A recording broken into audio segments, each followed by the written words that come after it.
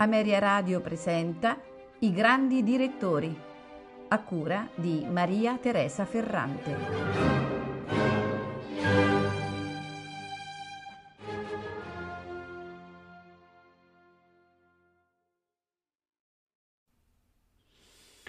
Nel 1969, con il fortunatissimo Barbiere di Siviglia, si apre la strada rossiniana di Abbado alla Scala. La regia è di Ponnell. Seguiranno nel 1973 Cenerentola e l'italiana in Algeri nel 1975. Nel 1970-71 Wozzeck alla Scala, all'interno del ciclo Berg, che comprende diversi impaginati sinfonici. Per il 7 dicembre 1971 alla Scala Claudio Abbado mette in locandina una nuova produzione di Simon Boccanegra con la regia di Giorgio Strehler. Con il medesimo titolo debutta a Monaco, ma con allestimento firmato da Otto Schenk, Aida di Verdi alla Deutsche Oper di Berlino. Scrive sulla stampa Massimo Mila.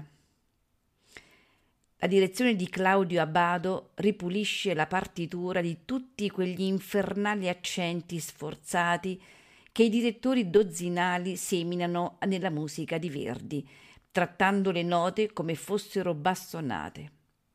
Né ciò va a scapito dell'energia virile che è in questo dramma d'uomini di ferro, la facoltà suprema di Verdi. La bacchetta di questo giovanotto solleva l'orchestra e il coro in ondate possenti di sonorità, ma appunto sono ondate omogenee e piene, non occasionali e isteriche sferzate. Nel 1972 Claudio Abbado, insieme a Maurizio Pollini, propone a Milano la serie di concerti intitolati Musica nel nostro tempo.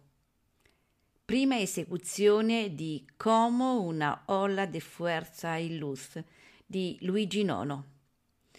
Viene nominato direttore principale ospite della London Symphony Orchestra. La Scala apre i Giochi Olimpici di Monaco con Aida e Messa di Requiem di Verdi. Abbado chiede il silenzio dopo il Requiem per onorare le vittime dell'assalto dei Fedayeen alla Palazzina degli Atleti. Scrive Mario Pasi sul Corriere della Sera.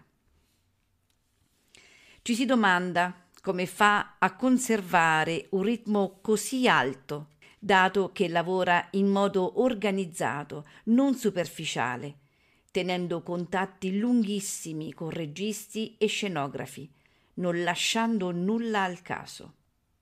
A chiederglielo il direttore guarda di traverso. La domanda gli sembra strana.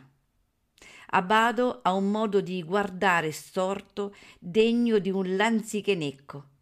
Chiedetegli di spiegarvi il suo sistema di lavoro e vi dirà che è l'unico possibile e valido, aggiunge convinto. Nel 1973 a Reggio Emilia Claudio Abbado fonda la serie di appuntamenti musicali Musica e Realtà con Luigi Nono e Maurizio Pollini.